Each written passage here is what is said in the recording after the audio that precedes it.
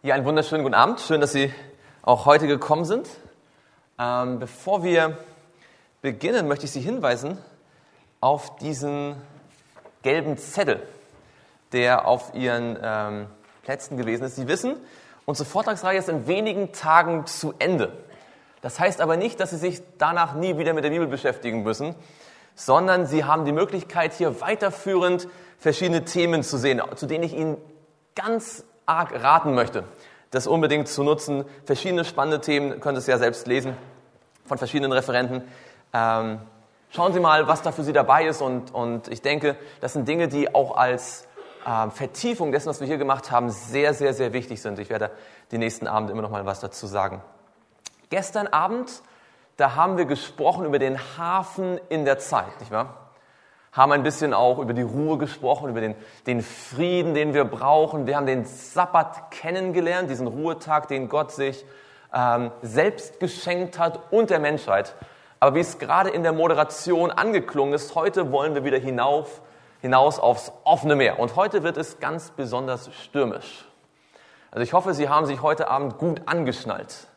Wenn nicht, dann wäre das jetzt die Gelegenheit, denn es heißt Eisberg voraus. Und das Thema hat es in sich, aber das macht es auch so besonders spannend. Und ich denke, wir leben in außergewöhnlichen Zeiten und da lohnt es sich, auch einen Blick in die Bibel zu werfen.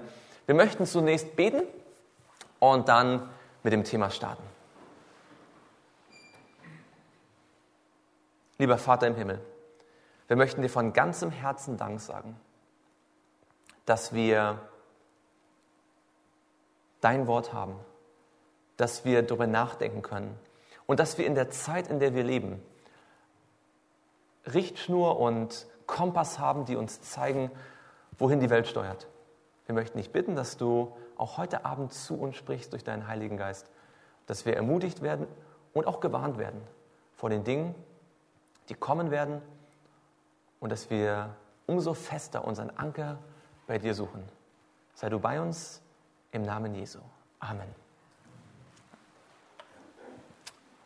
Bevor ich beginne, ich habe es beinahe vergessen, möchte ich ganz kurz auf eine Frage eingehen, die gestellt worden ist. Nur eine Minute. Es sind eigentlich 2 Fragen gestellt worden. Und die erste Frage wird gleich im Vortrag ausführlich beantwortet. Da ist die Frage gestellt worden, wie ist der Samstag zum Sonntag geworden? Warum feiern so viele Menschen den Sonntag? Und da werden wir gleich im Vortrag noch mehr dazu sagen. Die andere Frage, die gestellt worden ist, hat zu tun mit Römer 13. Ich möchte, weil es eine interessante Frage ist, da ganz kurz drauf eingehen. In Römer 13, Vers 1, da sagt der Paulus, jedermann ordne sich den Obrigkeiten unter, die über ihn gesetzt sind, denn es gibt keine Obrigkeit, die nicht von Gott wäre. Die bestehenden Obrigkeiten aber sind von Gott eingesetzt. Die Frage ist, kann man das noch so glauben nach einem Hitler und nach einem Stalin? Waren die auch von Gott eingesetzt und hätte man denen auch gehorchen sollen? Ja. Das ist eine sehr interessante Frage. Und nicht nur Hitler und Stalin wären da gute Beispiele, man könnte viele andere anführen, nicht wahr? Ob den Mao oder die Roten Khmer, nicht wahr, damals in Myanmar. Und interessant ist, dass der Paulus, als er diesen Brief schrieb, den Brief an die Römer, den schrieb er ja an die Römer, die folglich in Rom lebten und dort direktesten Zugang hatten zu dem Kaiser des Römischen Reiches. Paulus schrieb diesen Brief ungefähr so zwischen 56 und 60 nach Christus. Weiß jemand aus dem Geschichtsunterricht, wer zu der Zeit Kaiser von Rom war? Zufällig. Auch schon lange her, nicht wahr? Das war der berühmte Kaiser Nero. Und ich weiß nicht, ob Sie viel von Nero wissen, aber so viel ist bekannt. Nero war der Verrückte, der höchstwahrscheinlich seine eigene Stadt hat anzünden lassen, um sie neu aufbauen zu können. Und dann das Ganze den Christen in die Schuhe zu schieben, um die dann in den Amphitheatern zu Tode wirklich zerreißen zu lassen. Der hat vielleicht nicht die gleichen Opferzahlen wie Hitler und Stalin aufzuweisen, aber nur deswegen, weil er noch nicht über die technischen Möglichkeiten verfügte. Nero gehört so in die unterste Kategorie von Herrschern, die es überhaupt in der Weltgeschichte gab. Selbst die lasterhaften Römer mochten den nicht. Und unter diesen Gegebenheiten schreibt der Paulus einen Vers. Es ist also nicht so, dass er das schreibt zu einer Zeit, als alle noch ganz wunderbar und lieb miteinander waren und er hatte keine Ahnung von Gräueln, die es mal später geben würde. Der Paulus schreibt das im vollen Bewusstsein, dass die Obrigkeit, die die Römer kennen, Nero ist. Und Paulus und wie auch andere biblischen Schreiber machen immer deutlich, dass es zwar wichtig ist, dem Staat dort zu folgen, wo Gott dem Staat Rechte gegeben hat, zum Beispiel in dem Eintreiben von Steuern. Das glauben wir nicht. Die Bibel sagt, wir sollen Steuern zahlen. Das ist ein bisschen unangenehme Wahrheit, aber steht in der Bibel. Aber gleichzeitig haben biblische Schreiber immer deutlich gemacht, dass wo Menschen in Regierungsverantwortung sich gegen Gottes Gesetz stellen, man Gott mehr gehorchen muss als den Menschen. Mit anderen Worten, man muss dem Hitler seine Kfz-Steuer bezahlen. Man darf aber dem Hitler nicht folgen in Dingen, wo er Gottes Gesetz übertritt. Das Gleiche gilt für Stalin, für Mao und für wen auch sonst. Eine interessante Geschichte in der Bibel ist die von den 3 Freunden Daniels, die von dem verrückten König, oder nicht verrückten König, aber zu dem Zeitpunkt sehr brutalen König Nebukadnezar gezwungen werden, ein Götzenbild anzubeten unter Todesandrohung. Und sie weigern sich, es zu tun, denn man muss Gott mehr gehorchen als den Menschen. Sie werden dann in einen feurigen Ofen geworfen und die Geschichte geht so, dass Gott sie auf wundersame Art und Weise bewahrt, dass Jesus Christus selbst dort als 4. Mann im Ofen gegenwärtig ist und dass dann der Nebukadnezar, weil er so erstaunt ist, die 3 Freunde wieder aus dem Ofen herausruft. Und die 3 Freunde, die gerade dem Nebukadnezar gesagt haben, wir werden dir nicht gehorchen, weil deine Gesetze gegen Gottes Gebote sich richten, sind auf den Befehl, kommt aus dem Ofen heraus, sofort, ohne Zögern, ohne Murren herausgekommen. Obwohl ich mir vorstellen könnte, dass es bestimmt ganz toll war da im Ofen, gerade so, wenn man gar nicht brennt, nicht wahr? Also, das ist eine tolle Erfahrung, oder? Im Ofen zu sein, es passiert einem gar nichts und Jesus steht neben einem, man kann mit ihm erzählen. Aber der Staat hatte gesagt, komm heraus. Sie haben nicht gesagt, ja, Moment mal, jetzt warten wir ein bisschen, ja, jetzt haben wir erstmal Zeit mit Jesus. Sie sind herausgegangen. Und daraus entnehme ich 2 Dinge. Wenn der Staat uns Dinge auferlegt, die uns unangenehm sind, aber nicht gegen Gottes Gesetz, haben wir zu gehorchen. Wenn der Staat uns Dinge auferlegt, die gegen Gottes Gesetz sind, gegen Gottes Wort, dann müssen wir Gott mehr gehorchen als den Menschen. Und das ist letztendlich die biblische Antwort auf diese Frage. Und das ist auch ein bisschen eine Einstimmung auf unser Thema heute, denn auch wir werden jetzt mit Dingen uns beschäftigen, die nicht immer nur angenehm und schön sind. Eisberg voraus, dieses Schiff ist vielleicht das berühmteste Schiff der Weltgeschichte. Das ist die Titanic, die hier auf diesem Bild gerade ausläuft zu ihrer Jungfernfahrt. Und Sie haben bestimmt das manches über die Titanic gehört, gesehen, gelesen. Dieses Schiff galt als unsinkbar. Ein Meisterwerk der menschlichen Technik zur damaligen Zeit, ausgestattet mit den unvorstellbarsten Luxusgütern, die es damals auf einem Schiff überhaupt nur gab. Es gab mehrere Decks, es gab mehrere Klassen, 1., 2., 3. Klasse. Und es war sowas wie ein Prototyp, ein Prestigeobjekt dessen, was Menschen in der Lage sind zu schaffen. Und diese Jungfernfahrt im Jahre 1912 führte sie über den gerade schon angesprochenen Atlantik. Und man war mit voller Fahrt unterwegs bis zu jenem Punkt hier, wo dieser gelbe Stern ist. Denn dort wartete das auf die Titanic. Das ist der Eisberg, an dem vermutlich die Titanic gescheitert ist. Man hat das wohl angeblich an der Farbe, in der Nähe des Eisberges, da war so Farbe vom Lack des Schiffes, hat man das feststellen können. Das ist der Eisberg. Er sieht eigentlich gar nicht so bedrohlich aus auf den ersten Blick, oder?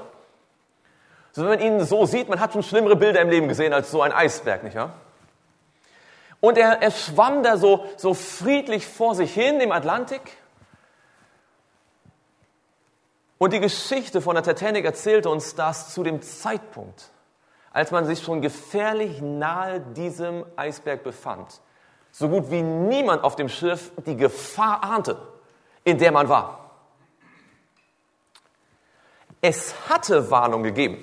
Einige Schiffe waren in der Nähe vorbeigefahren und hatten Warnungen ausgegeben, dass dort das Treibeis weiter südlich sei, als man es normalerweise gewohnt sei. Und diese Warnungen hatten auch die Funkstation, die Funker der Titanic erreicht. Das Problem war nur, dass die Funker auf der Titanic so beschäftigt damit waren, all die persönlichen Telegramme, die Reisewünsche, nicht wahr? Das Hallo, mir geht's gut, wir kommen bald an, zu funken, dass nicht genügend Zeit war, um die Warnungen, die eingingen, die auch angekommen waren, an den Kapitän und die leitenden Menschen dort auf der Titanic weiterzugeben. Könnte es sein, dass wir heutzutage so beschäftigt sind mit Nebensächlichkeiten, dass wir zwar Warnungen der Bibel vielleicht noch wahrnehmen, ja, sie kommen so in unser Ohr, aber wir haben nicht mehr Zeit, sie wirklich weiterzuleiten an unser Oberstübchen, da wo wir die Entscheidung fällen würden. Wir wollen heute uns eine Warnung anschauen, die an Intensität ihresgleichen sucht, sogar in der Bibel. Der Johannes auf dieser Gefängnisinsel Patmos, der sah in einer seiner Visionen 3 Engel im Himmel fliegen, die die letzte große Warnungsbotschaft an eine sterbende Welt hatten, die sich kurz vor der Wiederkunft Jesu befinden würde. In Offenbarung 14, ab Vers 6 lesen wir wollen das einmal auf uns wirken lassen.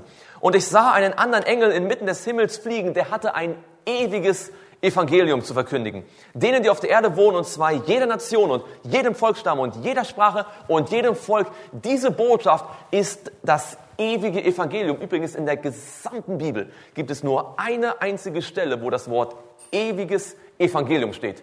Das ist hier. Und diese Botschaft richtet sich an jeden, egal wer er ist, wo er herkommt, welcher Kultur er angehört. Jede Nation, jeder Volksstamm, jede Sprache und jedem Volk.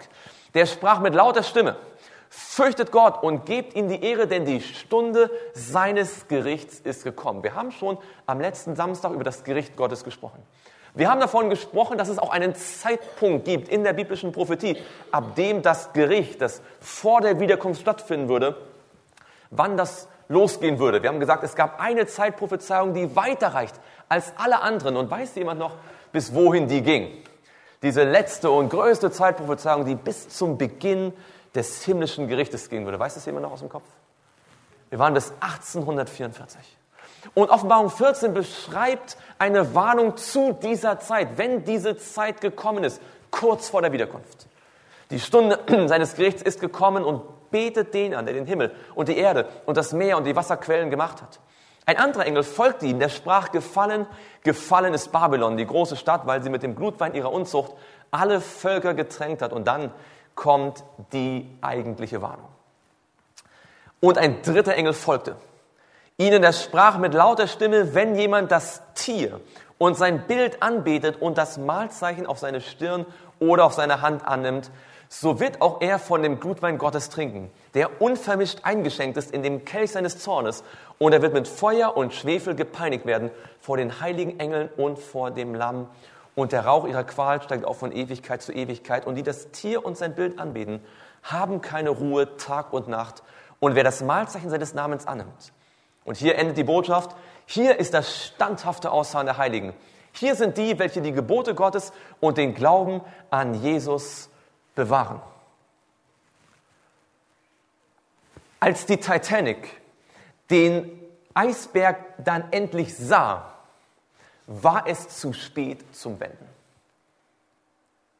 Als sichtbar wurde, was nicht dann mehr zu leugnen war, dann war es im Prinzip so gut schon wie zu spät. Man hätte wahrscheinlich eine Chance gehabt, wenn man geradeaus auf den Eisberg zugefahren wäre.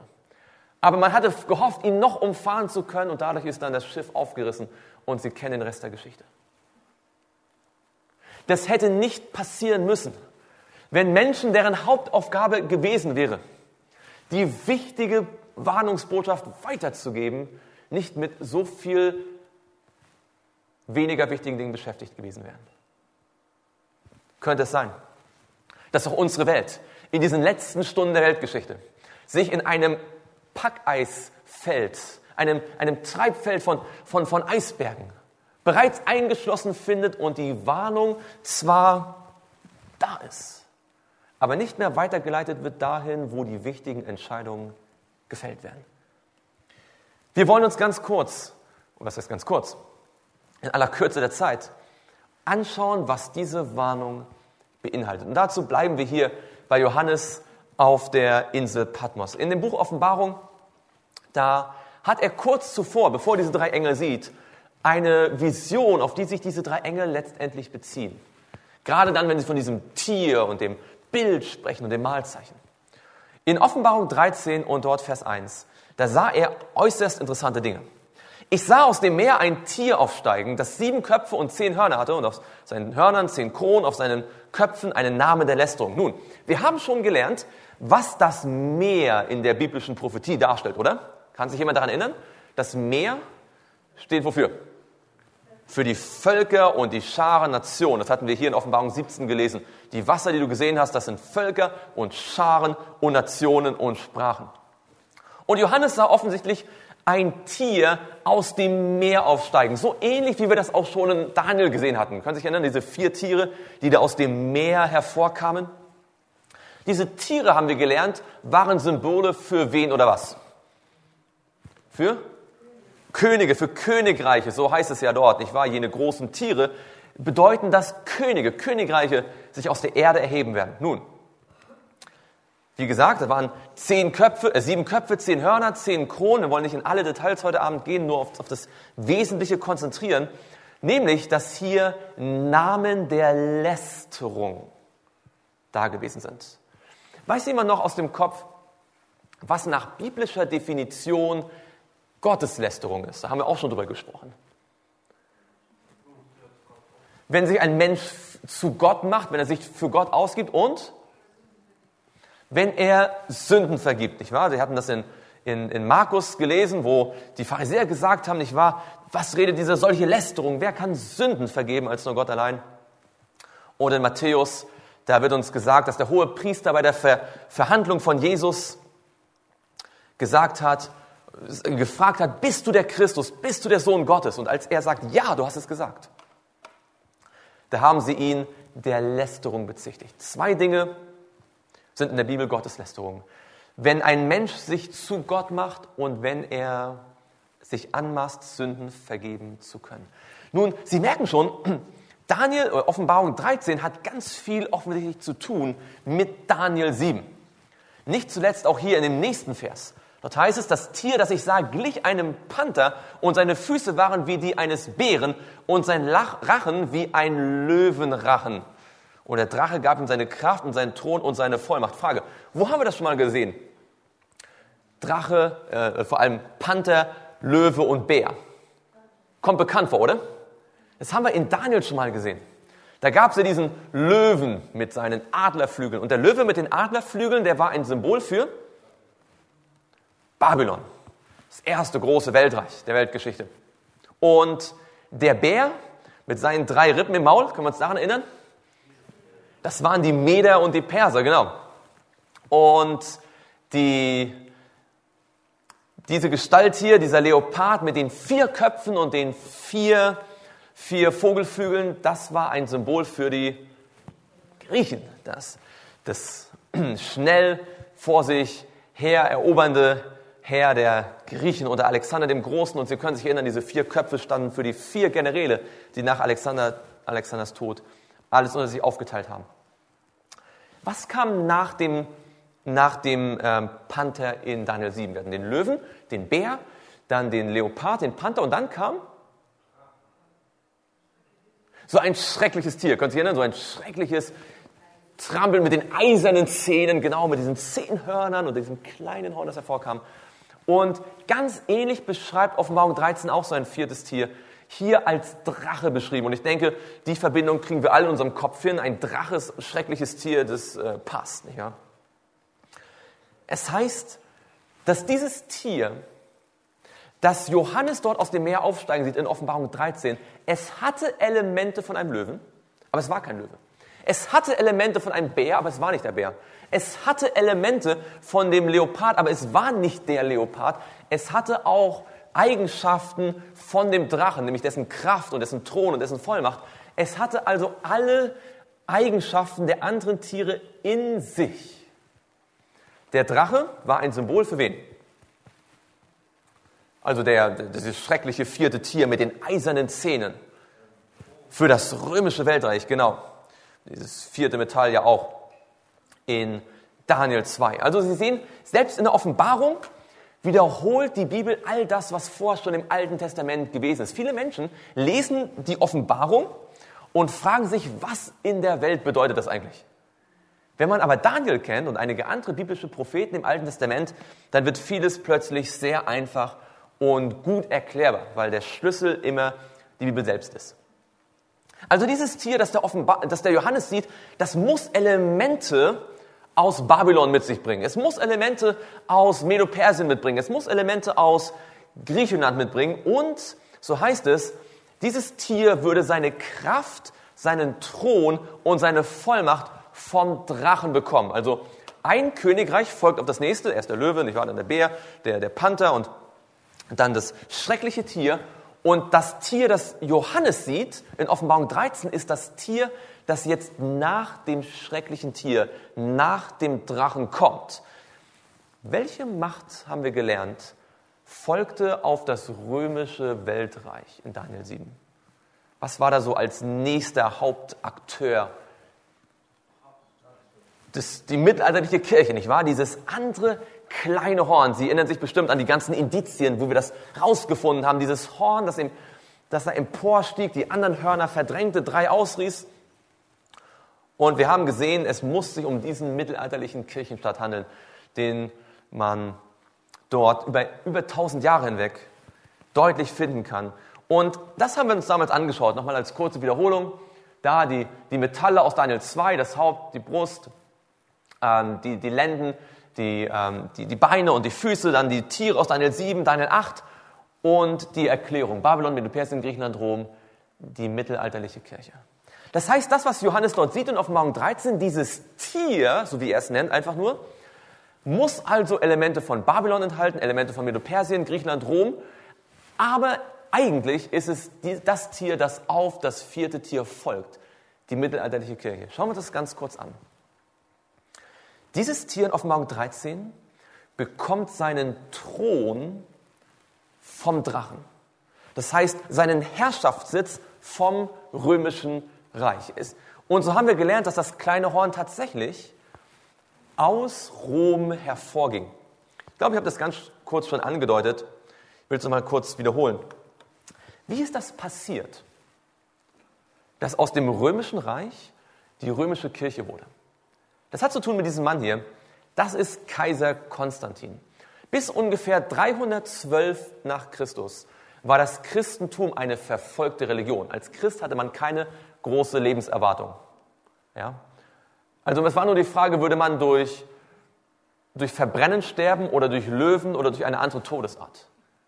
Und trotzdem hatte sich das Christentum rasant ausgebreitet. Einer der frühen Kirchenväter sagte, das Blut der Christen ist der Same der Christenheit. Und bis ungefähr das Jahr 312 war das Christentum eine Untergrundreligion. Das änderte sich, als infolge von internen Wirren im Römischen Reich besagter Kaiser Konstantin auf seinem Weg nach Rom, um Rom zurückzuerobern, er angeblich, so sagt es die Legende, an einer Brücke in der Nähe von Rom ein Kreuz gesehen haben will und das für sich als ein Omen gewertet hat, Christ zu werden.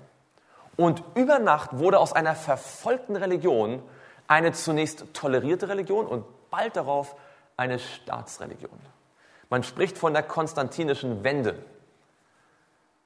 Und die vorher verfolgt waren und in Katakomben überleben mussten, wurden plötzlich zu geachteten Bürgern, zu Staatsdienern und bald in alle Positionen gehoben. Konstantin hat aber noch mehr Sachen getan, die dazu wichtig waren. Nicht nur hat er das Christentum erst einmal anerkannt und dann stark gefördert.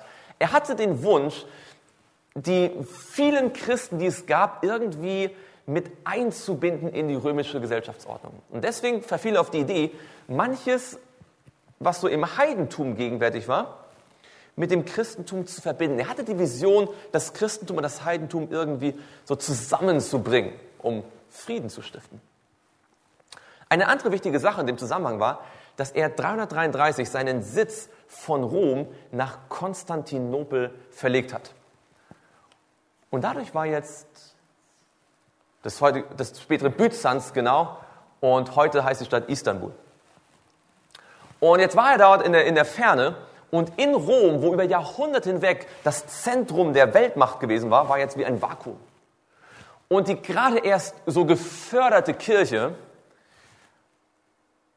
sah die Chance. Insbesondere die führenden Brüder der römischen Gemeinde. Schon seit ersten christlichen Zeiten gab es in jeder Gemeinde Gemeindeleiter, ja, Führungspersönlichkeiten.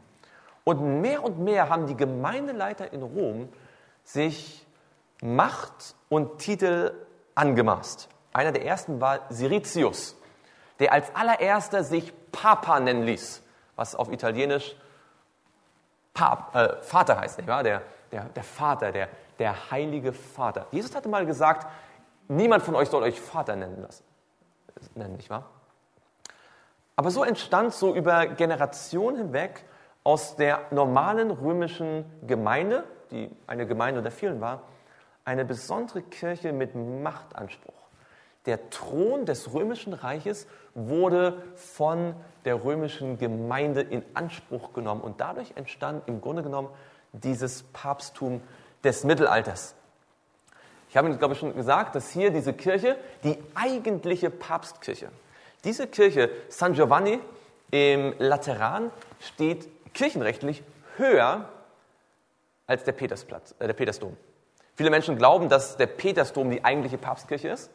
Das ist auch eine sehr wichtige Kirche, aber das ist die eigentliche Kirche. Wenn Sie in die hineingehen, werden Sie feststellen, ganz vorne, wo man einen Altar erwarten würde, gibt es keinen Altar, sondern einen großen weißen Thron.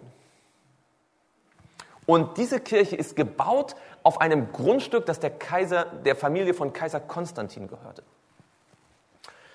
Buchstäblich hat das Römische Reich seinen Thron dem kleinen Horn, diesem Tier aus Offenbarung 13, gegeben.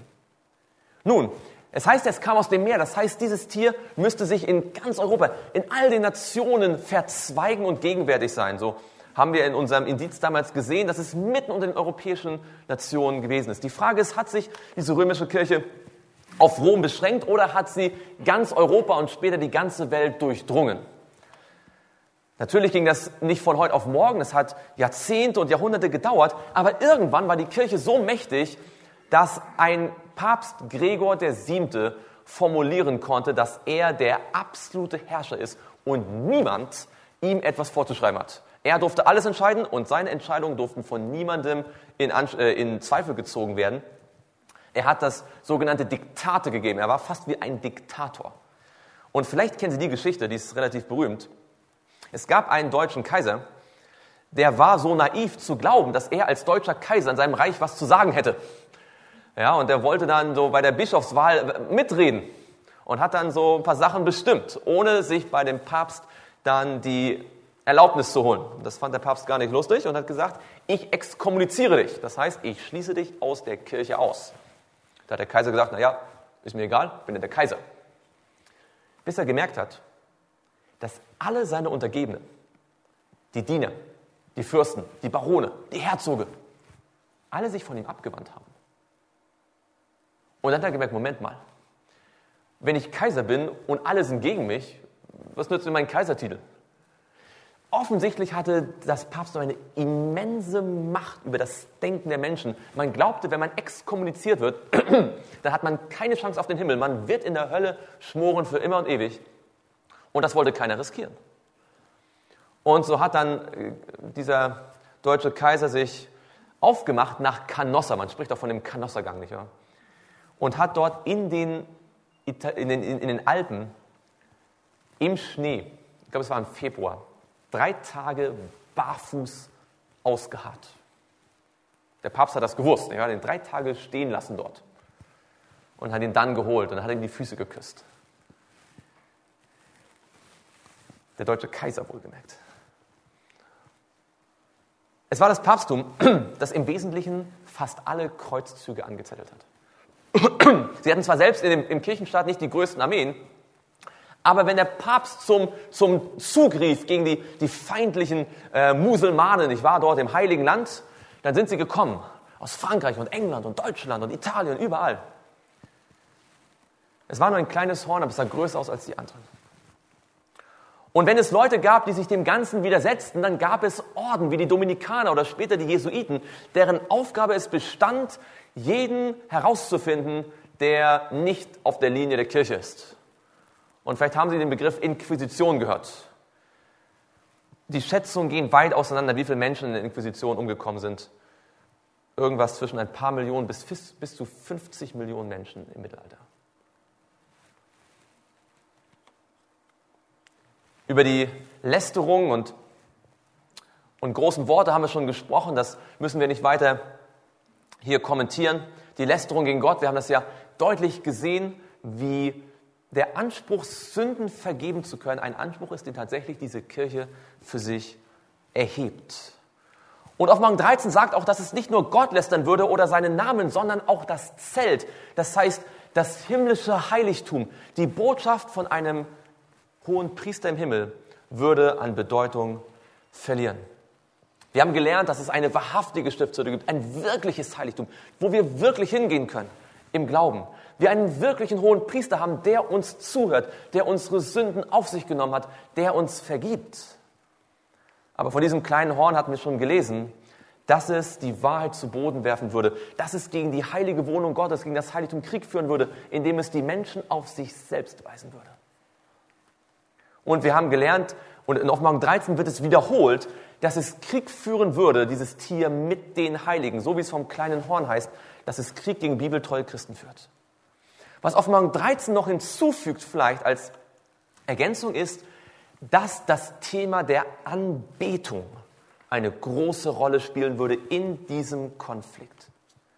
Gestern haben wir gelernt, dass der Grund, warum wir Gott anbeten, der ist, dass Gott der Schöpfer ist. Nicht wahr? Denn du hast alle Dinge geschaffen. Deswegen sagt die Bibel, bist du würdig, o Herr.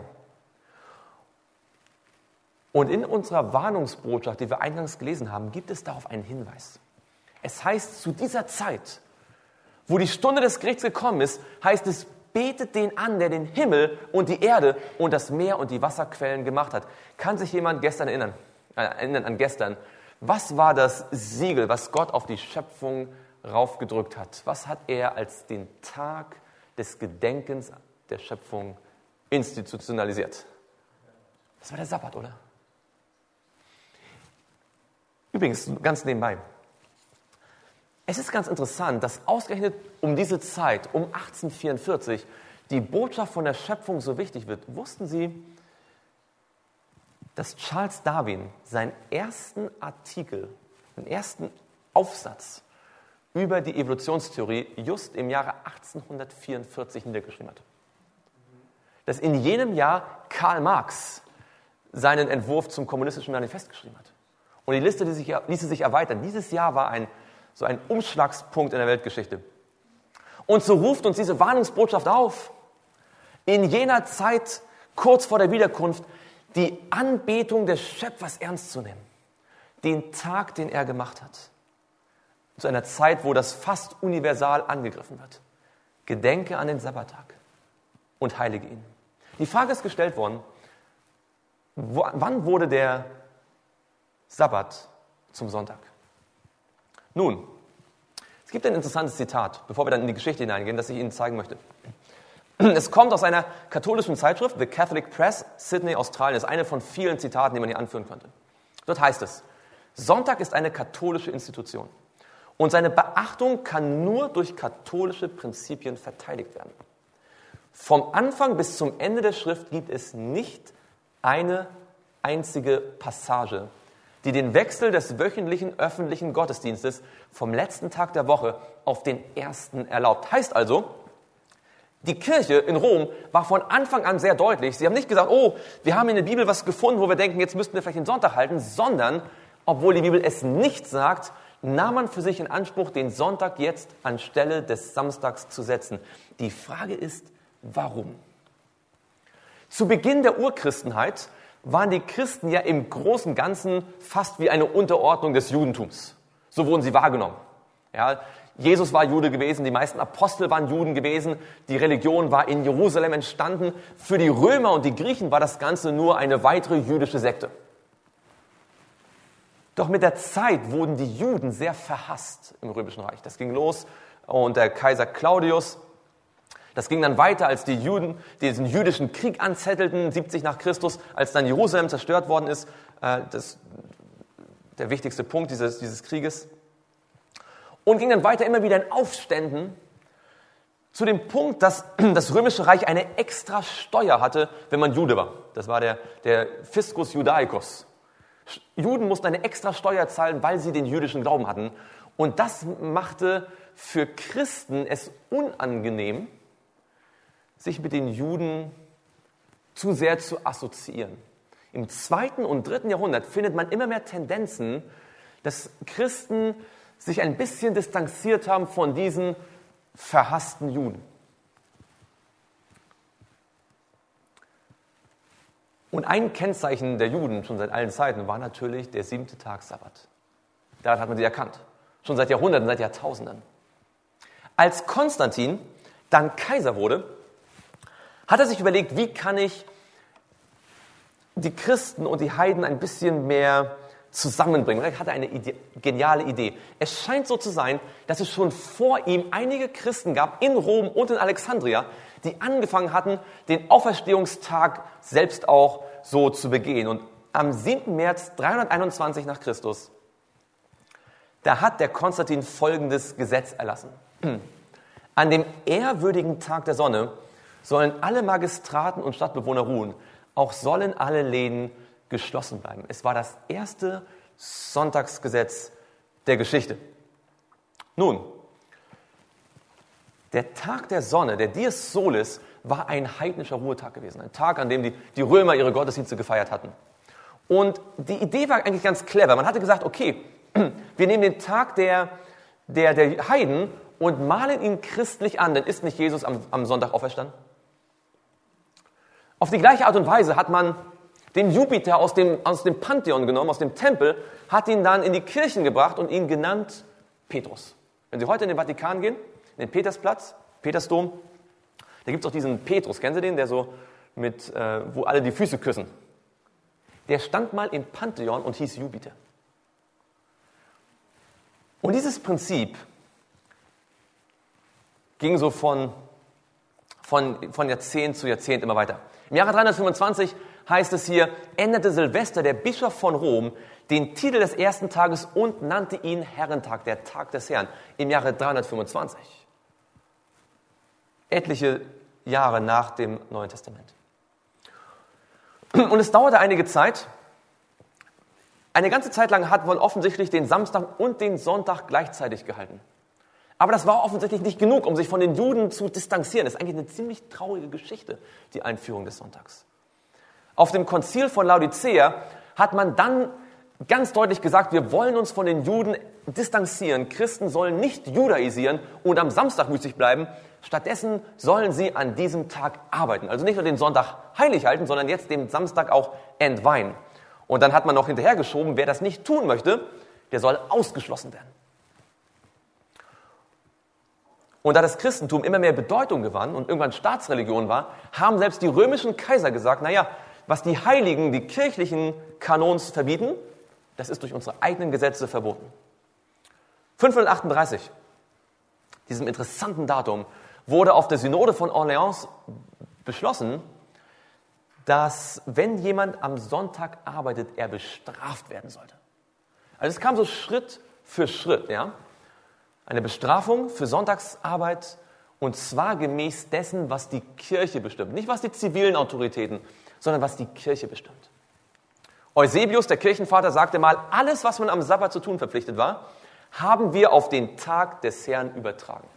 Er sagt wir die Kirchenväter, die Theologen des 3., des 4., des 5. Jahrhunderts. Und so ging das so vor sich. Ja, das wurde immer von Jahrhundert zu Jahrhundert immer schärfer. Irgendwann durfte keine Landarbeit mehr gemacht werden am Sonntag. Man hat dann irgendwann auch mal die Bischöfe dazu gezwungen, am Sonntag in die Kirche zu gehen. Man durfte irgendwann keine Urteile mehr fällen am Sonntag. Und Aber man sieht immer wieder, dass diese Beschlüsse wiederholt werden. Das heißt, es musste immer wieder darauf hingewiesen werden. Warum? Weil es offensichtlich Leute gab, die das nicht so gesehen haben. Ja, selbst im 6. Jahrhundert musste darauf gedrungen werden, wir müssen den Sonntag halten. Irgendwann wurde dann Geldstrafe eingeführt für Sonntagsentweihung. Und weil es immer noch viele Leute gab, die das nicht mitmachen wollten, wurden jetzt Wundergeschichten erfunden, um irgendwie den Sonntag zu stärken. Irgendwann hat man sogar beschlossen, dass die Juden den Sonntag halten müssen. Ja, dann im 7. Jahrhundert. Das ist schon ziemlich frech, ehrlich gesagt.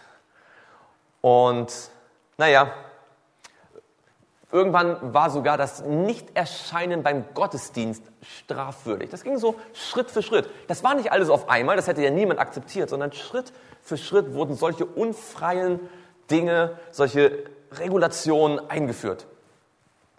Und irgendwann im 8. Jahrhundert durfte in Bayern sogar Sonntagsbrecher versklavt werden. Man durfte irgendwann nicht mehr heiraten am Sonntag. Und dann wurde das auch definiert, von Samstagabend bis Sonntagabend ist der Sonntag. In Paris hat man irgendwann dann gesagt, naja, wenn du den Sonntag brichst, dann wirst du vom Blitz erschlagen werden. Und im Mittelalter, als man nicht mehr lesen und schreiben konnte, weil die Bibel alles nur noch in Latein war, hat man das irgendwann geglaubt. Naja, in Freiburg wurde dann entschieden, Gott wird zornig, wenn am Sonntag nicht gebetet wird. Und irgendjemand kam dann auf die Idee, ganz unten im Jahre 1056, dass am Sonntag die Seelen Ausgang haben aus dem Fegefeuer. Ja. Also wenn Sonntag ist, also 6 Tage die Woche schmoren die Seelen im Fegefeuer, aber am Sonntag haben sie alle Ausgang. Deswegen ist der Sonntag heilig. Ja. Naja, es hat immer noch nicht gereicht. Selbst im Jahre 1200, achso übrigens, dann irgendwann hat man verboten, Fleisch zu essen. Und weil die Leute so gern Fleisch aßen am Samstag, überhaupt aßen, und man am Samstag jetzt kein Fleisch mehr essen durfte, hat man den Samstag immer weniger gemocht. Ja, also ganz, ganz praktisch, nicht wahr? Wenn du am Samstag kein Fleisch essen darfst, dann freust du dich auf den Sonntag. Weil dann darfst du wieder. Und so hat man Stück für Stück versucht, diesen Tag Sonntag hochzuhalten.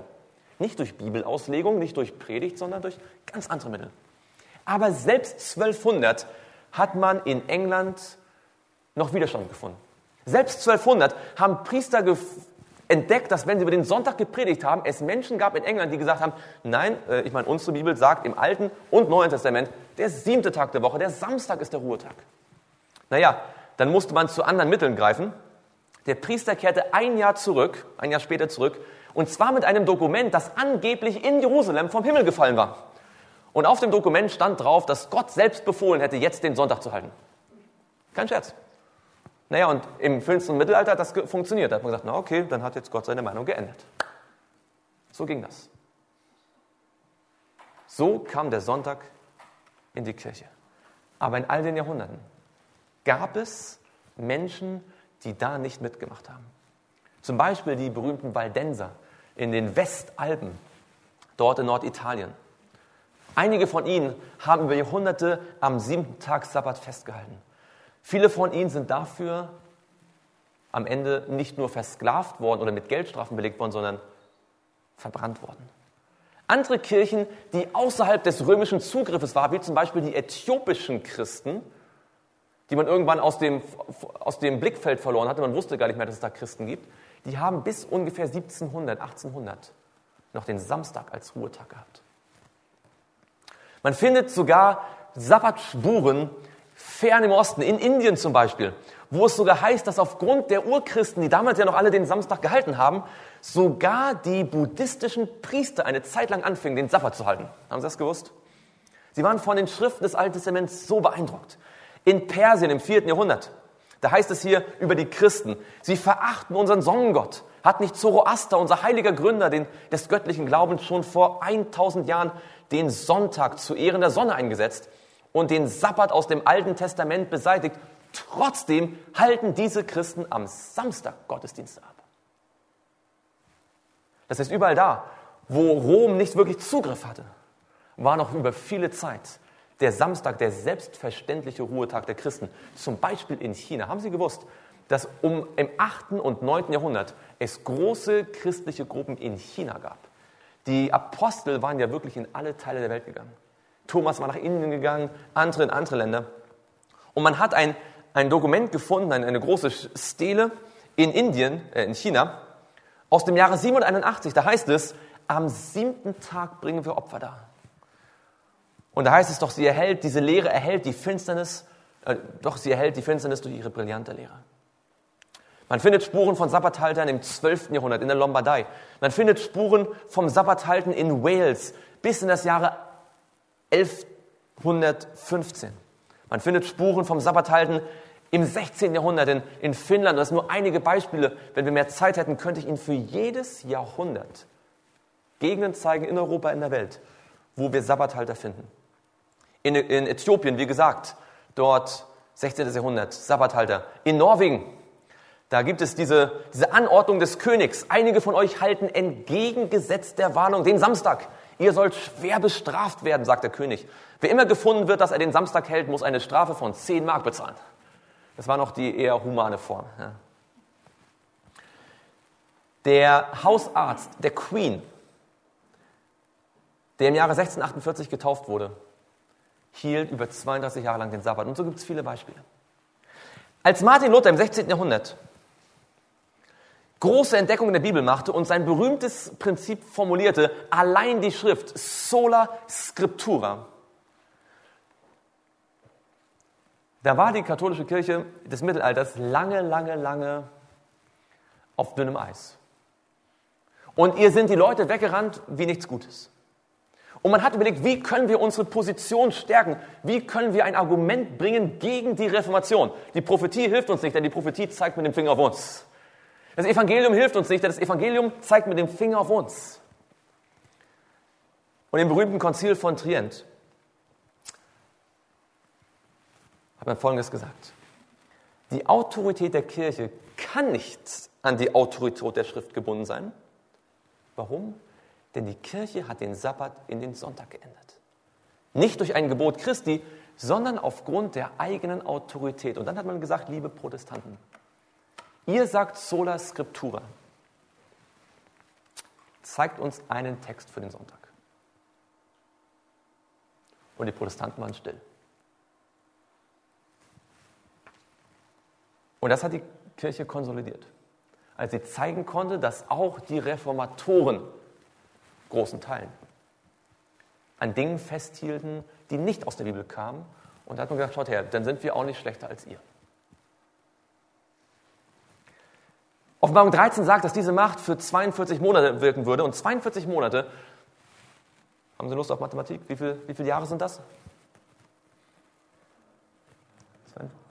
3,5 Jahre, genau. Die 3,5 Jahre, die kennen wir aus Daniel 7, nicht wahr? Das waren diese 3,5 Zeiten, diese 1260 Tage, auch hier völlige Übereinstimmung, ein Tag für ein Jahr. Wir haben ja gelernt, diese Zeit, 1260 Jahre, ging bis ins Jahr 1798, als General Berthier dann den Papst gefangen genommen hatte. Und die Offenbarung beschreibt das so. Das Tier erhielt eine tödliche Wunde. Einer seiner Köpfe war verwundet wie zu Tode. Die Kirche, die das Schwert genommen hatte, sollte durch das Schwert getötet werden. Wir haben darüber gesprochen, wie die Französische Revolution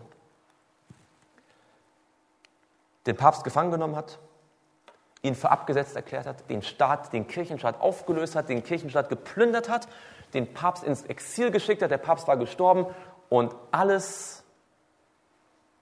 sah so aus, als würde die Kirche für immer ausgerottet sein. Aber Offenbarung 13 hört dort nicht auf, wo Daniel 7 aufgehört hat. Offenbarung 13 sagt, und seine Todeswunde wurde geheilt. Und die ganze Erde sah verwundert dem Tier nach. Die Offenbarung sagte voraus, dass jene Macht, die das Mittelalter beherrschen würde, mit Finsternis und mit Unfreiheit, würde eine vermeintlich tödliche Wunde bekommen, dass Menschen glauben würde, dass er der Vergangenheit angehört. Und dann würde diese Macht ein außergewöhnliches Comeback haben und alle würden sich wundern. Die ganze Welt würde sich dem verwundern. Und die Frage ist, sehen wir nicht genau das vor unseren Augen. Und vielleicht sehen wir das und sagen, naja, dass das Papsttum wieder so populär ist, ist ja interessant, hätte ich auch nicht so gedacht. Es sieht aus wie ein kleiner Eisberg. Aber unter dem Eisberg liegt sehr viel mehr. Denn diese Macht, dieses System, das heutzutage so populär vergöttert wird, ist dasselbe System, das über Jahrhunderte hinweg Menschen verführt, versklavt und getötet hat. Wenn man eine Wunde bekommt, wie lange dauert es, dass die Wunde anfängt zu heilen? Angenommen, man schlägt sich so eine Wunde. Wann beginnt der Heilungsprozess? Sofort, aber fast unmerklich, oder? Man kann sehr schnell eine Wunde bekommen, es dauert sehr lange, bis sie heilt, aber sie fängt sofort an zu heilen. Das Spannende ist, kaum war die Wunde geschlagen, da begann schon die Heilung. Als der Papst gefangen genommen worden ist, da hat man ihm mit Gewalt den Fischerring abgezogen. Das war der Ring, der von einem Papst zum nächsten übertragen wird. Ein Zeichen der Kontinuität. Man hat ihn abgezogen und gesagt, du hast jetzt keinen Ring mehr, Papsttum hört auf. Einen Tag später, ist der Papst nochmal zu den Beamten gegangen und hat gesagt, naja, ich bin 83 und ich werde sowieso bald sterben. Papsttum ist ja jetzt vorbei. Könnte ich einen Ring haben? Und aus unerklärlichen Gründen hat er den Ring zurückbekommen. Am nächsten Tag. Ich meine, da war noch nicht viel los mit Macht. Aber 1 Jahr später, 2 Jahre später, wurde unter dem Schutz der Österreicher, die waren schuld, ein neuer Papst gewählt. Und bald schon, nachdem Napoleon dann besiegt war, wurde der Kirchenstaat wieder aufgerichtet und man hat neue Dogmen herausgebracht. Zum Beispiel das von der Unfehlbarkeit. Ja, aus Zeitgründen lesen wir nicht das Ganze hier. Das ist der Wortlaut, das überspringen wir jetzt einfach. Wo einfach die Kirche gesagt hat, wenn der Papst ex cathedra spricht, wenn er sagt, so ist es und nicht anders, dann darf man dem nicht widersprechen. Dann ist es die Wahrheit, so als würde Gott selbst gesprochen haben. Die Wunde heilte. Es gab nochmal einen kleinen Rückschlag, als der Kirchenstaat erneut aufgelöst wurde. 1891 begann das Papsttum, erst 1891, sich sozialen Fragen zuzuwenden. Bis dahin haben sie sich um soziale Fragen nie gekümmert. Aber als man merkte, wir haben keine Macht mehr, wir können keinen Einfluss mehr üben, da hat man gesagt, okay, lass uns doch über soziale Dinge reden. Das war diese Enzyklika Rerum Novarum. Kurze Zeit später wurde das Papsttum wieder etabliert. Es wurden die Lateranverträge gemacht, der Vatikan wurde hergestellt. Und dann im Zweiten Vatikanischen Konzil kam diese Idee auf, naja, jetzt hat es so viele Jahre Reformation gegeben, wollen wir nicht wieder alle zusammenkommen? Wir wollen uns öffnen und die Protestanten, die bisher gegen uns protestiert haben, wieder zurückbringen. Man nannte das Ökumene. Ökumene heißt in der Bibel eigentlich das Römische Reich. Und so wurde im Jahre 1999 etwas unterzeichnet, was fast unglaublich ist. Nämlich die protestantischen Kirchen des Weltkirchenbunds der Lutheraner unterzeichneten, dass sie dieselbe Lehre von dem Evangelium, von der Rechtfertigung vertreten wie die katholische Kirche. Das war ja der Dreh- und Angelpunkt von Martin Luther gewesen, der gesagt hatte, allein die Gnade. Und wenn man glaubt, die katholische Kirche hätte sich geändert, vielleicht haben sie sich ja wirklich geändert, ja? Dann haben sie einen Beweis davon geliefert, dass sie sich nicht geändert haben, indem sie 1 Jahr später einen Generalablass für alle verkündigt haben. Also nach wie vor kann man Sündenvergebung erkaufen. Und wenn die Lutheraner im Jahre 1999 schreiben, wir predigen dasselbe Evangelium wie die römische Kirche, wer hat sich dann geändert? Und bevor wir zum Ende kommen, muss ich Ihnen noch zeigen, dass Johannes eine zweite Entwicklung sah. Eine zweite Entwicklung, die dem Ganzen noch mehr Dynamik geben würde. Er sah zu dem Zeitpunkt, wo das Tier eine tödliche Wunde bekommen würde, sah er ein anderes Tier. Es sagt hier, ich sah ein anderes Tier aus der Erde aufsteigen und es hatte 2 Hörner gleich einem Lamm. Dieses zweite Tier kam nicht aus dem Wasser und damit nicht aus einem großartig gut bevölkerten Gebiet, wo viele Völker, Scharen, Nationen sind, sondern eher aus einem spärlich besiedelten Gebiet. Dieses zweite Tier, diese zweite Weltmacht, hatte 2 Hörner gleich einem Lamm und es kam aus der Erde hervor, ohne dass jetzt hier großer Krieg gewesen wäre, keine Winde, kein Aufeinanderzugehen von irgendwelchen Tieren. Nein, es kam ohne das Niederwerfen einer anderen Weltmacht. Dieses zweite Tier glich einem Lamm. Und ein Lamm ist wie alt? Sehr jung, ja. Es muss also eine sehr junge Nation sein, ein sehr junges Weltreich. Und es muss seinen Aufstieg gegen Ende des 18. Jahrhunderts gehabt haben, just zu dem Zeitpunkt, wo die römische Kirche ihre tödliche Wunde bekam. Es glich einem Lamm und in der Bibel ist das Lamm eigentlich immer ein Symbol für wen? Für Jesus Christus. Siehe das Lamm Gottes. Das heißt, diese Nation müsste einen christlichen Charakter haben. Es hatte 2 Hörner wie ein Lamm. Und wir wissen, Hörner stehen für Königreiche. Hat Jesus auch 2 Königreiche gehabt? Frage. An die besonders gut in der Bibel sich auskennen. Hat Jesus 2 Königreiche gehabt? Ja. Jesus hat tatsächlich 2 Königreiche anerkannt. Er sprach immer von dem Reich Gottes, das stimmt. Aber Jesus wusste, dass es 2 Königreiche gibt, die für einen Gläubigen wichtig sind. Das Königreich des Staates und das Königreich Gottes. Und im Denken von Jesus waren diese beiden immer getrennt. Gebt dem Kaiser, was des Kaisers ist, gebt Gott, was Gottes ist. Der Kaiser kann nicht Gottes Anbetung bekommen und die Kirche darf nicht den Kaiser benutzen, um ihre Dinge durchzudrücken. Das, was ja schief gelaufen war bei der Entstehung der römischen Kirche, als Kirche und Staat zusammenkamen. Also in dieser Nation müssten Kirche und Staat getrennt sein. Und doch sagt die Bibel, dass diese Nation eine große Macht haben würde, so ähnlich wie das erste Tier, also eine weltweite, globale Machtposition, ein Einfluss. Und die Frage ist, kennen Sie eine Nation, die gegen Ende des 18. Jahrhunderts aufstieg, in einer Gegend, wo es vorher nicht viele große Kulturvölker gab, die bei ihrem Aufstieg keine andere Weltmacht besiegt hat, die christlichen Charakter hat und wo Kirche und Staat getrennt sind? Die Vereinigten Staaten von Amerika. Ein Land der Freiheit, wo Menschen, die verfolgt worden waren, in Europa vor der römischen Kirche geflohen sind. Auf Schiffen wie diesem, der Mayflower damals, als verfolgte Christen, die an der Bibel festhalten wollten, nach neuer Hoffnung gesucht haben, nach Amerika ausgewandert sind und dort Anfang des 17. Jahrhunderts die ersten Siedlungen gegründet haben, unter größten Entbehrungen. Ein Land schaffen wollten ohne Kaiser und ohne Papst. Protestantismus und Republikanismus, das waren ihre Ideale. Und mit viel Fleiß und Mühe haben sie das erreicht. Diese kleinen Kolonien wurden größer und größer und um 1800 herum war dieser Staat bereits eine wirklich ernstzunehmende Größe in der Weltpolitik. Sie gaben sich eine Verfassung, in der sie explizit deutlich machten, dass Kirche und Staat getrennt sein müssen. Und trotzdem, oder vielleicht gerade deswegen, war und ist es eigentlich eine Nation mit äußerst christlichem Charakter.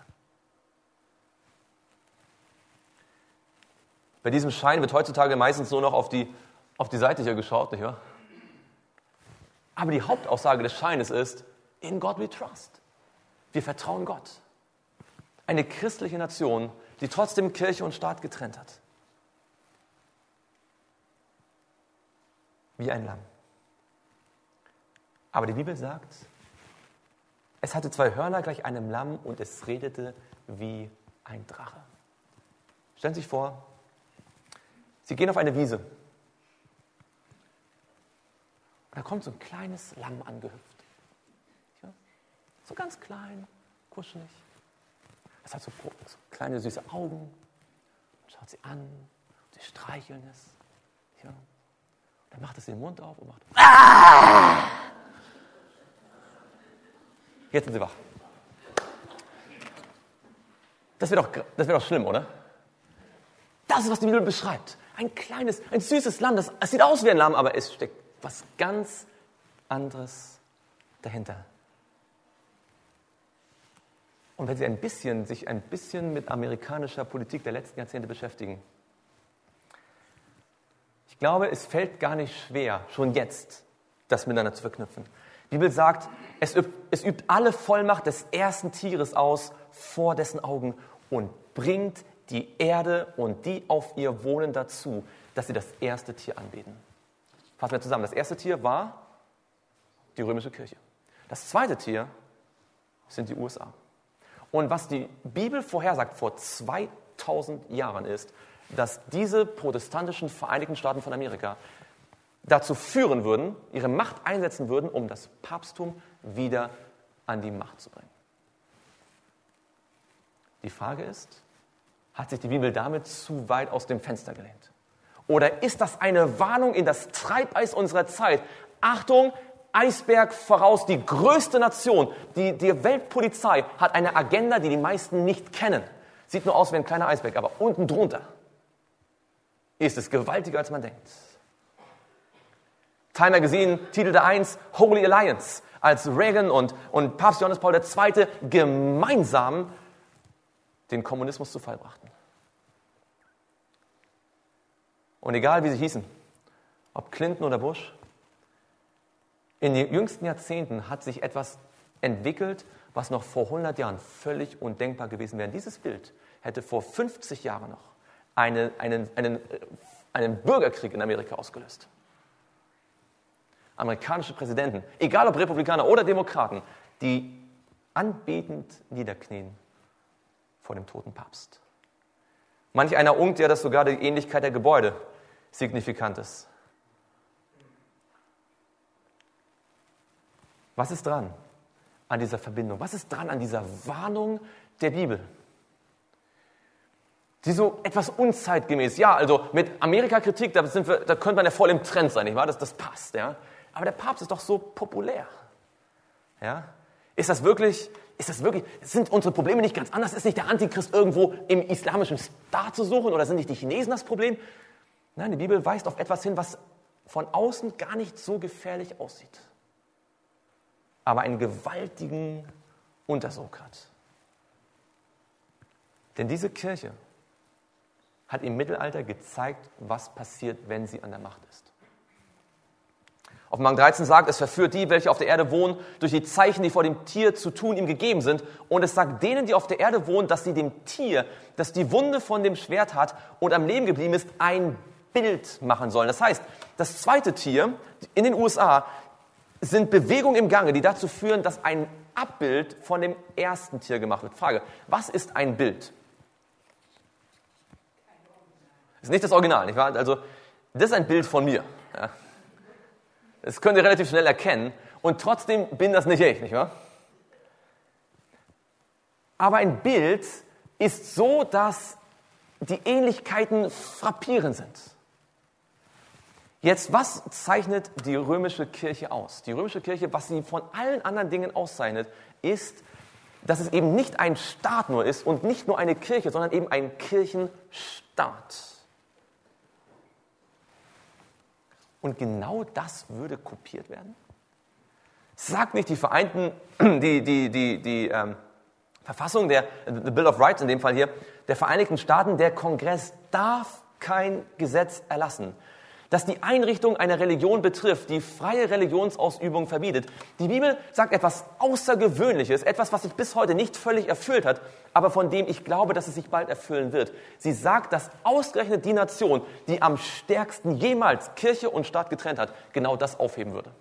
Und genau ähnliche Strukturen herbeiführen würde, wie sie im Mittelalter von der römischen Kirche praktiziert worden sind. Ich möchte Ihnen ein interessantes Zitat vorlesen. Und danach dürfen Sie raten, wer das gesagt hat.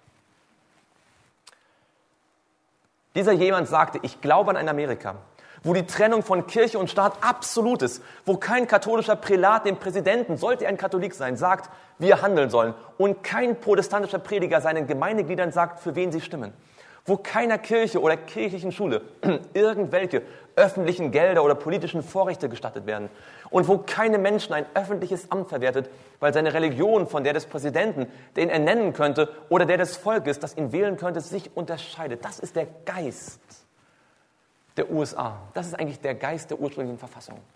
Haben Sie eine Idee, wer das gesagt haben könnte?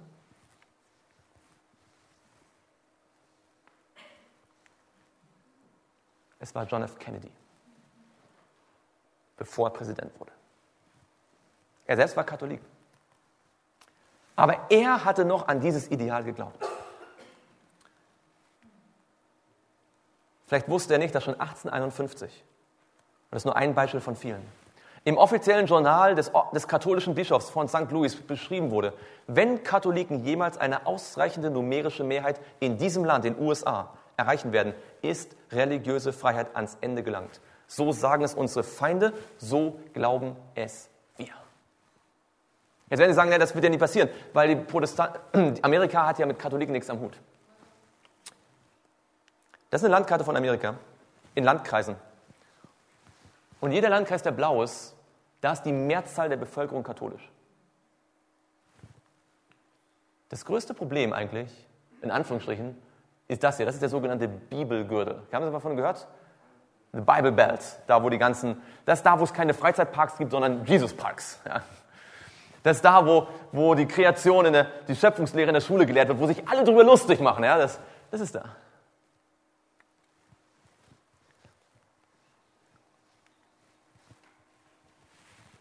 Ein ehemaliger Richter beim US Supreme Court, das ist der oberste Gerichtshof der USA. Das ist kein sonst wer. Das ist einer der Richter des obersten Gerichtshofes, sagte 1991, die trennende Mauer zwischen Kirche und Staat beruht auf schlechter Geschichte. Sie sollte offen und explizit abgeschafft werden. Achtung, Eisberg voraus. Johannes Paul II. Stieß ins selbe Horn. Auf seiner Tour durch Polen verurteilte Papst Johannes Paul II. Unter anderem die Trennung von Kirche und Staat. Time Magazine 1995, die Trennungsmauer zwischen Kirche und Staat, die von säkularen Humanisten und anderen Feinden der religiösen Freiheit errichtet worden ist, muss eingerissen werden. Jetzt Achtung, diese Mauer, also die Trennung von Kirche und Staat, ist eine größere Bedrohung für die Gesellschaft, als die Berliner Mauer je war. Diejenigen, die unseren Absichten widersprechen, sind, Achtung, festhalten, die neuen Faschisten. Es brodelt unter der Oberfläche. Sieht nur aus wie ein kleiner Eisberg, wo man locker drumherum fahren kann. Aber die Trennung zwischen Kirche und Staat bröckelt in den USA.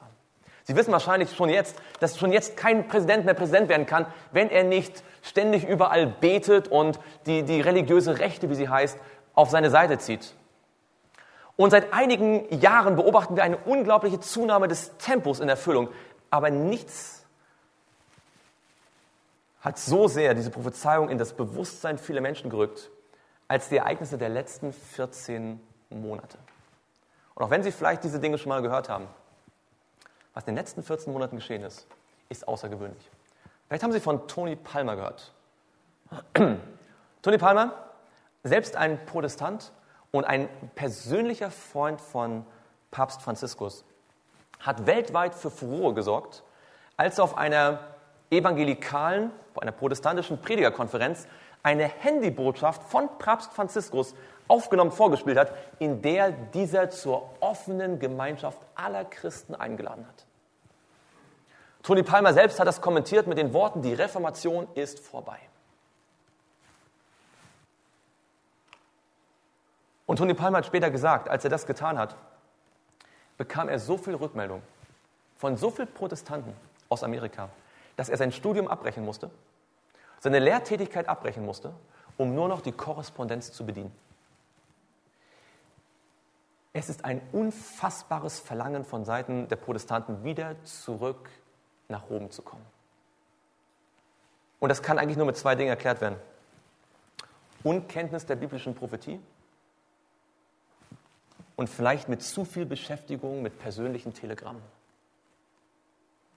Und die Botschaft geht hier rein und da raus. Tony Palmer hat dann einige besonders einflussreiche Leute zum Papst gebracht. Das letzte Jahr hat so viele interessante Ereignisse gesehen. Mir würde wirklich die Zeit fehlen, wenn wir das ins Detail anschauen. Aber das ist besonders interessant hier. Im Juli letzten Jahres waren nicht nur einige der bekanntesten Fernsehprediger Amerikas dort beim Papst, sondern auch die 3 führenden Leiter der evangelikalen Weltallianz. Das ist sowas wie der lutherische Weltbund für die Lutheraner. Gibt es für die Evangelikalen, also die ganzen Baptisten und Methodisten und so weiter. ein Dachverband, 700 Millionen Evangelikale, werden angeführt von diesen 3 Personen hier, von Brian Stiller, von Geoff Tunnicliffe und von Thomas Schirmacher. Er ist übrigens Deutscher. Er ist der Botschafter, er war der Präsident des Dachverbandes und er ist der Leiter der Theologischen Kommission. Und in diesem Gespräch, das über 3 Stunden ging, ich habe ein Interview gelesen mit Thomas Schirmacher, wo er sagt, der Papst hat direkt mit uns gesprochen, keine vatikanischen Institutionen waren involviert. Er wollte uns weitreichende Pläne für die Einheit der Christen präsentieren und das Gespräch ist vertraulich. Das sagt er 3-mal in seinem Interview. Das ist top secret. Im letzten Jahr waren einige der bekanntesten und wichtigsten Prediger Amerikas. Hier haben wir zum Beispiel Rick Warren. Das ist der das Gebet gesprochen hat, als Obama Präsident wurde. Der gilt als der einflussreichste Pastor ganz Amerikas, beim Papst gewesen. Joel Osteen, der Pastor mit der größten Gemeinde in ganz USA. Da kommen 40.000 Leute jeden Sonntag beim Papst gewesen. Und mit ihm im Gepäck noch einen Politiker, den ehemaligen Innenminister Amerikas und einen Juristen mit Spezialisierung auf Verfassungsrecht. Vielleicht wissen Sie es oder vielleicht auch nicht, aber noch dieses Jahr wird der Papst als erstes religiöses Oberhaupt jemals vor dem US-Kongress sprechen. Der US-Kongress ist die Institution, in der Gesetze erlassen werden. Und Shimon Peres hat vor wenigen Monaten die Weltöffentlichkeit informiert über seinen Plan, eine Parallelorganisation zu den Vereinten Nationen zu haben. Eine UN der Religion. Und raten Sie mal, mit wem als König? In Anführungsstrichen. Das Papsttum. Er hat gesagt, es gibt niemanden auf der Welt, weder die Amerikaner noch irgendjemand, nur der Papst kann noch für Frieden sorgen. Und er wird gefeiert. Jetzt vor kurzem war er ja in Manila gewesen. 7 Millionen Menschen waren auf der Straße, um ihn zu sehen. Wir sind fast am Ende angelangt. In Offenbarung 14, Vers 9, da sagt es, wenn jemand das Tier und sein Bild anbetet und das Mahlzeichen auf seine Stirn oder seine Hand nimmt. Da geht es also um 2 Dinge in der Bibel. Da geht es um unser Denken und unser Tun. Es geht, so sagt es die Bibel, um ein Mahlzeichen. Können Sie sich erinnern, dass wir gestern gesagt haben, dass in der letzten Endzeit Gott ein Siegel hat, das er den Menschen an die Stirn tun möchte? Ein Siegel, das wir praktizieren sollen, über das wir nachdenken sollen? Und dieses Siegel haben wir gesehen, das war der Sabbat. Ich glaube, ich habe gestern vergessen zu erwähnen, dass wenn man juristische Dokumente in der Antike verfasst hat und sie versiegeln wollte, bei uns macht man das so, man schreibt, nicht wahr? Man schreibt und dann unterschreibt man unten, oder? Wenn man ein Dokument im Altertum geschrieben hat und man es versiegeln wollte, dann hat man das Siegel genommen und hat dieses Siegel in die Mitte des Dokumentes gedrückt. Jetzt schauen Sie sich die 10 Gebote an und sagen Sie mir, was ist in der Mitte? In einem Siegel, was enthält ein Siegel? Also zum Beispiel, wenn ich das Siegel von Barack Obama, was steht da alles? Da steht Barack Obama, Präsident der Vereinigten Staaten, also sein Name, sein Titel und sein Herrschaftsgebiet. Und genau das ist im Sabbatgebot. Nur das 4. Gebot enthält den Namen Gottes, seinen Titel und sein Herrschaftsgebiet. Das steht nicht im 5. Gebot, nicht im 6., nicht im 7., im 4. Und das ist der Grund, warum man von Anfang an dieses 4. Gebot so sehr bekämpft hat, weil es quasi dem ganzen Gesetz seinen Stempel aufdrückt. Der Sabbat ist das Siegel Gottes an der Stirn. Und so wie wir gesehen haben, die römische Kirche, als sie ihre Macht in Anspruch nahm, sie mit Gewalt das Christentum im Mittelalter korrumpiert hat und all diese schrecklichen Dinge veranstaltet hat, dann war ein Prozess dabei, heidnische Ideen einzubringen und diesen Samstag wegzudrücken, um die Menschen durch Gesetzesbeschlüsse, durch Synodenbeschlüsse und schließlich durch Strafandrohungen zu zwingen, ihre Autorität anzuerkennen. Und die Bibel sagt, dieses Tier würde zwar eine Wunde bekommen, aber es würde wiederkommen. Es würde dieselbe Macht wieder erlangen. Und es würde ein anderes Tier mit sich bringen, das wie ein Abbild funktioniert. Und meine Frage ist es dann zu weit gegriffen, zu erwarten, dass wir in Zukunft damit zu rechnen haben, dass religiöse Gesetze erlassen werden. Gesetze, die das Gewissen des Menschen einengen, die wie damals Schritt für Schritt den Sonntag fördern werden, ihn irgendwann einfordern werden, ihn irgendwann zwanghaft den Leuten aufdrücken werden und irgendwann auch den Samstag verbieten werden. Das meint die Bibel mit dem Mahlzeichen. Sie meint mit dem Mahlzeichen nicht die Heiligung des Sonntages. Sie meint mit dem Siegel, mit dem Mahlzeichen die Gesetzgebung, die Menschen zwingt, etwas zu tun. In dem Fall einen Ruhetag zu halten, den sie aus gewissen Gründen nicht halten können oder wollen. Ganz am Anfang haben wir die Geschichte erzählt von diesen 3 Israeliten, die in Babylon vor dieses Standbild gebracht werden. Und unter Todesandrohung wurde ihnen angekündigt, ihr müsst euch niederbeugen. Und bestimmt waren da noch mehr Menschen, die wussten, dass es falsch ist, sich davor zu beugen. Aber diese 3 Hebräer haben sich nicht entschieden, mal ganz schnell die Schuhe zuzumachen. Sie sind stehen geblieben.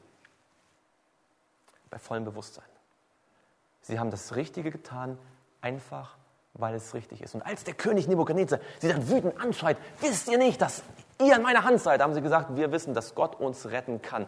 Und wenn er es selbst nicht tun würde. Selbst wenn er es nicht tut.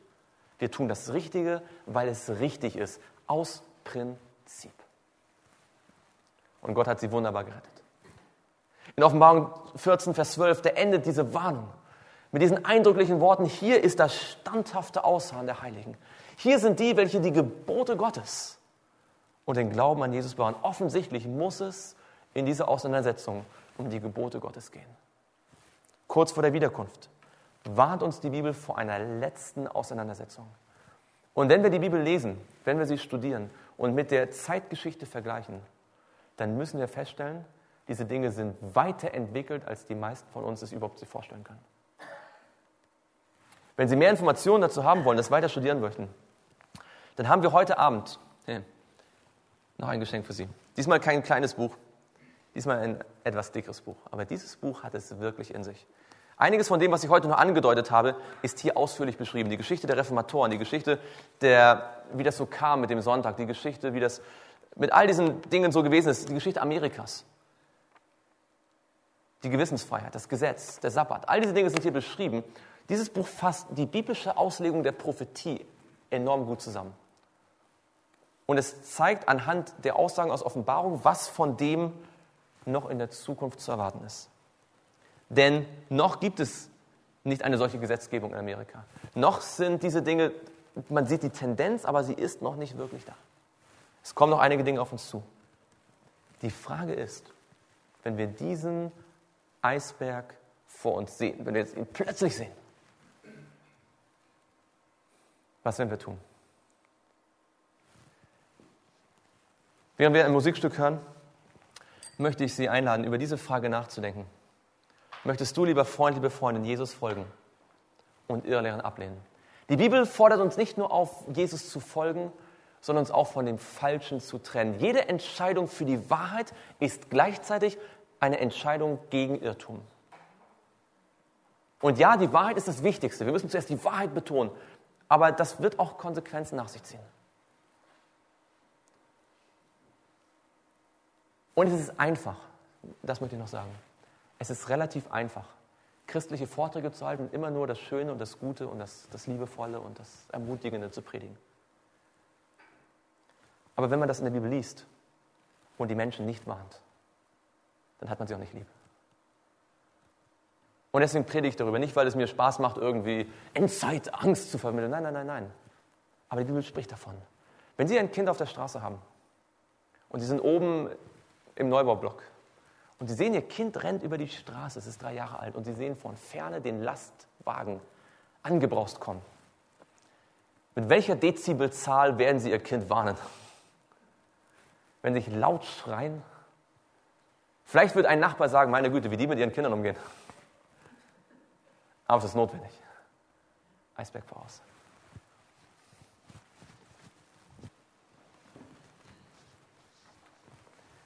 Das Lied, das wir gerade gehört haben, heißt Wohin, wenn Stürme wehen? Und Stürme wehen in unserer Welt. Stürme, die in der Prophetie deutlich beschrieben sind und die wir sehen können und die noch stärker werden. Und der Orkan braut sich zusammen. Aber wohin soll ich gehen, wenn Stürme wehen? Von den Politikern werden sie nicht viel Hilfe erwarten können. Gott segne unsere Politiker, nicht wahr? Wir wollen ja untertan sein, wie wir gelernt haben, aber die werden das Schiff nicht aufhalten, das dort steuert. Es gibt nur einen, zu dem wir kommen können, das ist Jesus Christus. Und gerade in diesen Zeiten, in die Weltgeschichte auf einen kritischen Punkt zusteuert, wir werden am Samstag mehr davon sprechen, ist es wichtiger als je zuvor, in seinem Herzen zu wissen, bin ich mit Gott im Reinen. Ist Jesus mein Erlöser? Und diese Warnung hat auch das Potenzial, uns aufzurütteln. Manchmal da hört man diese Botschaft von dem Evangelium und denkt, naja, das ist irgendwann, nicht wahr, wenn ich dann 75 bin, wenn ich dann Rentner bin und dann noch meine Rundreise gemacht habe als Rentner und dann wirklich nicht mehr kann, dann kann ich ja in die Kirche gehen. Ich bin kein Prophet. Und ich werde Ihnen auch nie sagen, was ich glaube, wann was passieren wird. Aber es könnte ja sein, dass Sie nie Rentner werden. Sondern dass diese Ereignisse so schnell sich zusammenbrauen werden, dass der Tornado eher kommt, bevor Sie das Rentenalter überhaupt erreicht haben. Der Punkt ist der. Paulus sagt an einer Stelle, heute, da er seine Stimme hört. Heute ist der Tag des Heils. Und wenn Sie heute Abend nach Hause gehen, bitte nehmen Sie dieses Buch mit. Ich glaube, mir persönlich ist es das liebste Buch geworden, das ich gelesen habe, neben der Bibel. Ein absoluter Weltbestseller und ein Buch, das Sie in diesen Zeiten gut kennen sollten. Ist für alle genügend da, denke ich. Wer von Ihnen möchte zumindest sagen, und das ist mir wirklich diesmal wichtig, das Thema hat mich aufgerüttelt, ich habe vielleicht nicht alles verstanden, nicht alles einordnen können, aber ich möchte dieses Thema ein bisschen weiter vertiefen. Ich glaube, es lohnt sich, darüber mehr zu beschäftigen. Ich muss mir dafür Zeit nehmen. Ich möchte diesen Eisberg etwas genauer ergründen. Wer von Ihnen möchte sagen, also an dem Thema möchte ich mal dranbleiben? Das lohnt sich. Dann lass uns gemeinsam beten.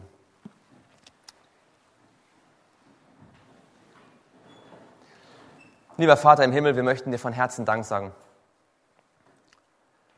dass wir in der Prophetie sehen konnten, dass wir in spannenden Zeiten leben. Dass wir sehen konnten, dass die Bibel nicht nur von alten Königreichen der Antike spricht, sondern auch von Mächten und Entwicklungen, die wir buchstäblich vor unseren Augen sehen. Wir können sehen und nachvollziehen, wie die mittelalterliche Kirche nach einer langen Durchstrecke plötzlich wieder eine weltweite Popularität bekommt, wie sie kaum vorzustellen war, vor wenigen Jahrzehnten noch. Wir können sehen, wie diese christliche Nation der USA mit all ihren guten Idealen immer mehr von ihrem Charakter verliert, immer mehr Dinge tut, die uns ja eigentlich erschaudern lassen. Und wir können auch sehen, wie diese beiden Nationen immer mehr auch zusammengehen, zusammenarbeiten.